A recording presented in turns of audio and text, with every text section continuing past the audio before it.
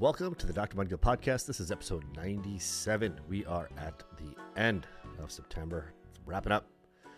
It's been a wet one here in New York. It's pretty much, I feel like we live in Seattle. It's like rained every day for the last 4 or 5 days. We had a little bit of sun yesterday, but now we're back. It's cloudy. It's going to rain the next couple of days, so just waiting for that to pass. I think next week, according to my soon-to-be 14-year-old son, it's supposed to be a very nice week, so looking forward to that. Bring in October with a nice first week.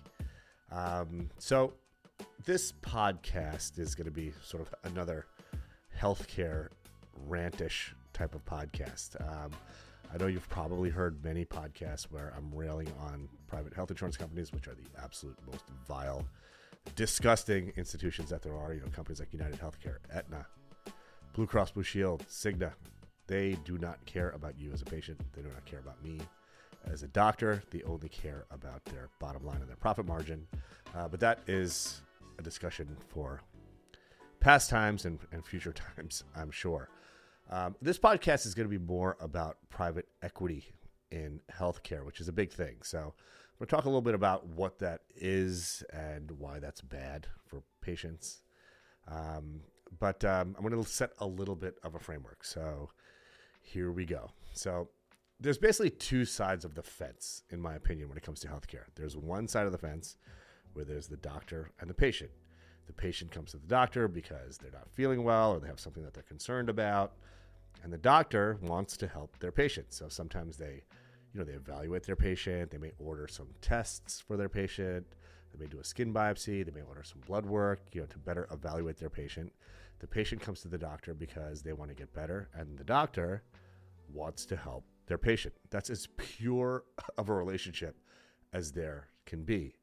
But on the other side of the fence are four evil forces that get in the way of the doctor-patient relationship, which is really one of the purest relationships there is. Again, patients come to the doctor because they need help, and doctors go to school for a gajillion years. I mean, most doctors don't start earning a dollar until they're in their 30s.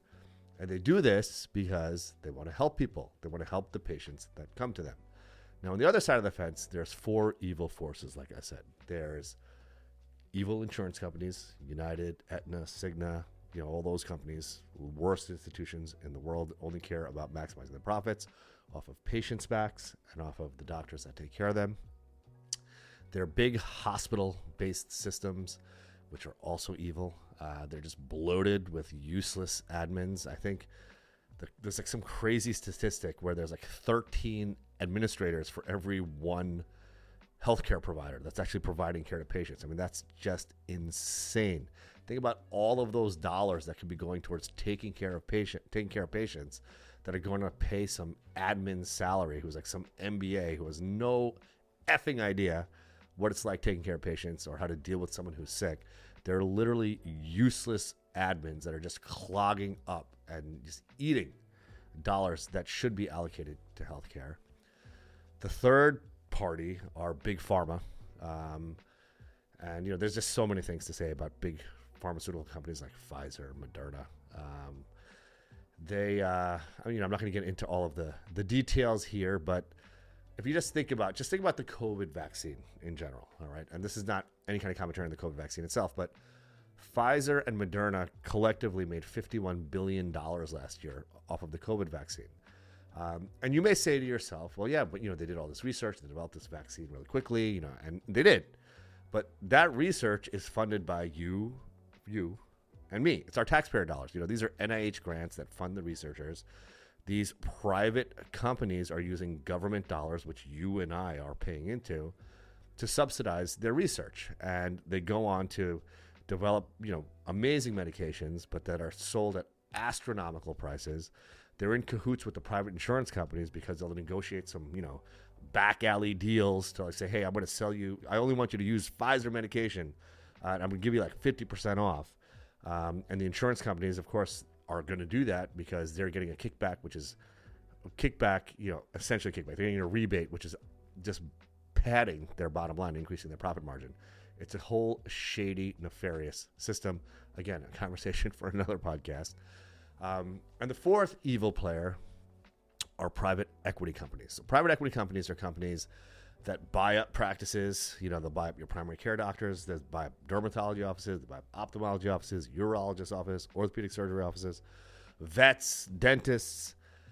And their whole goal is obviously to commoditize the patient. So, patients aren't people. They're not humans. They're literally like cogs and dollar signs.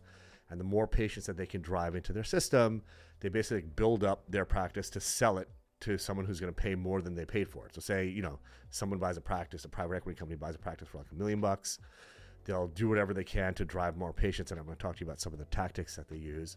And they'll try to sell it to some other company for like $10 million. So that's how they make money. They're private equity companies. They invest in a business.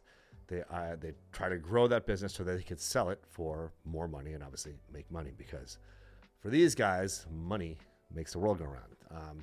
The problem with that philosophy in healthcare is that patients are not commodities. They're people.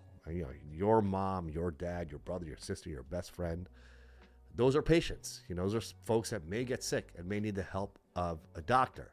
And sometimes decisions that need to be made by doctors aren't objective decisions like, okay, well, if we deny this medication, then we make this much dollars. And, it's about helping people. Sometimes you have to make an irrational, a financially irrational or an objectively financial irrational decision to help somebody. So I'll give you for instance, and this is going back to health insurance companies, not private equity, but say your doctor says you need to get an MRI to evaluate your back pain, right? Your doctor doesn't benefit from that at all. You're coming in with back pain. Your doctor says, hey, an MRI is what's really going to help me evaluate your back pain and see how best I can help you, whether it's a surgical issue or whether we can do shots or whatever the case, physical therapy. But your insurance company will invariably deny it. And they're not denying it for any other reason than to bolster their profit margin. If they pay for your MRI, you and I have already paid our healthcare premium. So, we've already paid into the pot. But the goal of the insurance company is to keep as much money in that pot as possible. So they're going to say, hey, no, you cannot get an MRI exam. So then you're suffering with pain. Your doctor's hands are tied because, they can't do anything but appeal the decision. And most of the time the appeals are denied. It's a whole horrible system. But again, that's talking about private insurers. Private equity companies do similar things, right? So they're trying to bolster the profit margin of the practices that they buy. So for instance, they will just load up, they'll take every insurance and they'll just load up their practices with fresh out of school physician's assistants who literally know absolutely nothing about, say, dermatology, for instance. And these young PAs who have just fresh out of school will see 40 patients a day, have literally almost no idea what they're seeing. They're just kind of learning on the fly, if they're learning anything at all, because there's very little, if any, oversight. And who suffers? The patients suffer. Who benefits? The private equity company benefits, because patients are commoditized. Patients are dollars to them. They don't care about people. They care about maximizing their profits. And I'll give you some examples. So in the New York City area, there are 3 largish private equity-backed dermatology groups. There's one that's pretty decent. The doctors actually they're good doctors, and they make decisions for or along with the private equity folks, the business folks that are sound, and it's I'd say it's a 7 or 8 out of 10. It's a slow-growing practice. They have good providers, and they try their best to do the right thing by patients. Then there's the second one, which is the largest private equity-backed dermatology practice in the area, and they pretty much do what I just described. They'll buy a practice, they'll buy solo practices, small practices, and they just load them up with PAs and just try to maximize the output of that practice. And the care is poor. I would say it's moderate at best, but by and large poor, and they're a 4 out of 10. And then there's another group which egregiously and aggressively follows this model of just running an insurance mill, dumping PAs in their practice. The PAs are just are workhorses. They don't know much. They may have a little brief training period, and they're just run into the ground.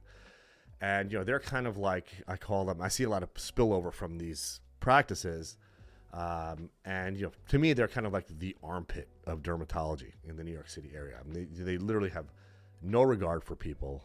It's literally about just making as much money as possible off of poor patients who are coming to them for help. And that to me they're just as vile as health insurance companies, who also could care less about you as a patient, or they certainly don't care about me as a doctor. For them, everything's about profit. For some private equity companies, some are better than others, obviously, but for this one I'm describing, which is like the 1 out of 10, the most nefarious of the group, they could care less. I don't know how any of these folks even sleep at night. And that is the problem when folks get in between doctors and patients. Again, patients come to doctors because they're seeking help in a time of need. Doctors do all of this schooling, and they are in this business for, because they want to help people. They want to help people get better. That's why, they will go through the grueling, pre-med, med school, internship, residency, fellowship. All that stuff is hard, and doctors endure it because they love it. They have a passion for helping people. The problem is there's these outside forces that interfere with doctors trying to help patients, interfere with patients trying to get help from doctors. And a big part of that problem, at least 25% of the problem, one of the 4 evil forces that are interfering with the doctor-patient relationship are private equity companies. The day of the solo practitioner like myself, sort of these mom and pop shops, though we are few and far between. Hospital-based systems are buying up practices, private equity companies are buying up practices, and it's all done to maximize profits, increase dollar amounts that these private corporations are making, and again, it's off of the back of you as a patient and me as the doctor who's trying to help their patient. So the reason why I talk about these things is because it just shocks me that doctors as a whole aren't talking about these things. It shocks me that patients aren't talking about these things. It's up to us, patients and doctors, to make some noise and talk about this bullshit that's going on in our healthcare system. Our legislators certainly aren't going to do a damn thing for us because they're in bed with big pharma, they're in bed with private equity companies, they're in bed with hospital systems, they're in bed with private health insurance companies, because all of these folks are feeding into their campaigns and all that behind the scenes bullshit with PACs and stuff. And us lowly doctors and patients are kind of left to the lurch, and we're kind of stuck because no one's advocating for us. So it's important that we, patients and doctors, that we advocate for ourselves. The more awareness that we bring to these issues, the more likely change, much needed change, will occur. So with that, that's something to think about. I hope you all have a wonderful, restful weekend and are just ready to crush the week ahead. Let's get it. Thank you so much for listening to this podcast. The full video for this podcast can be found on either YouTube or Facebook. Let's get it.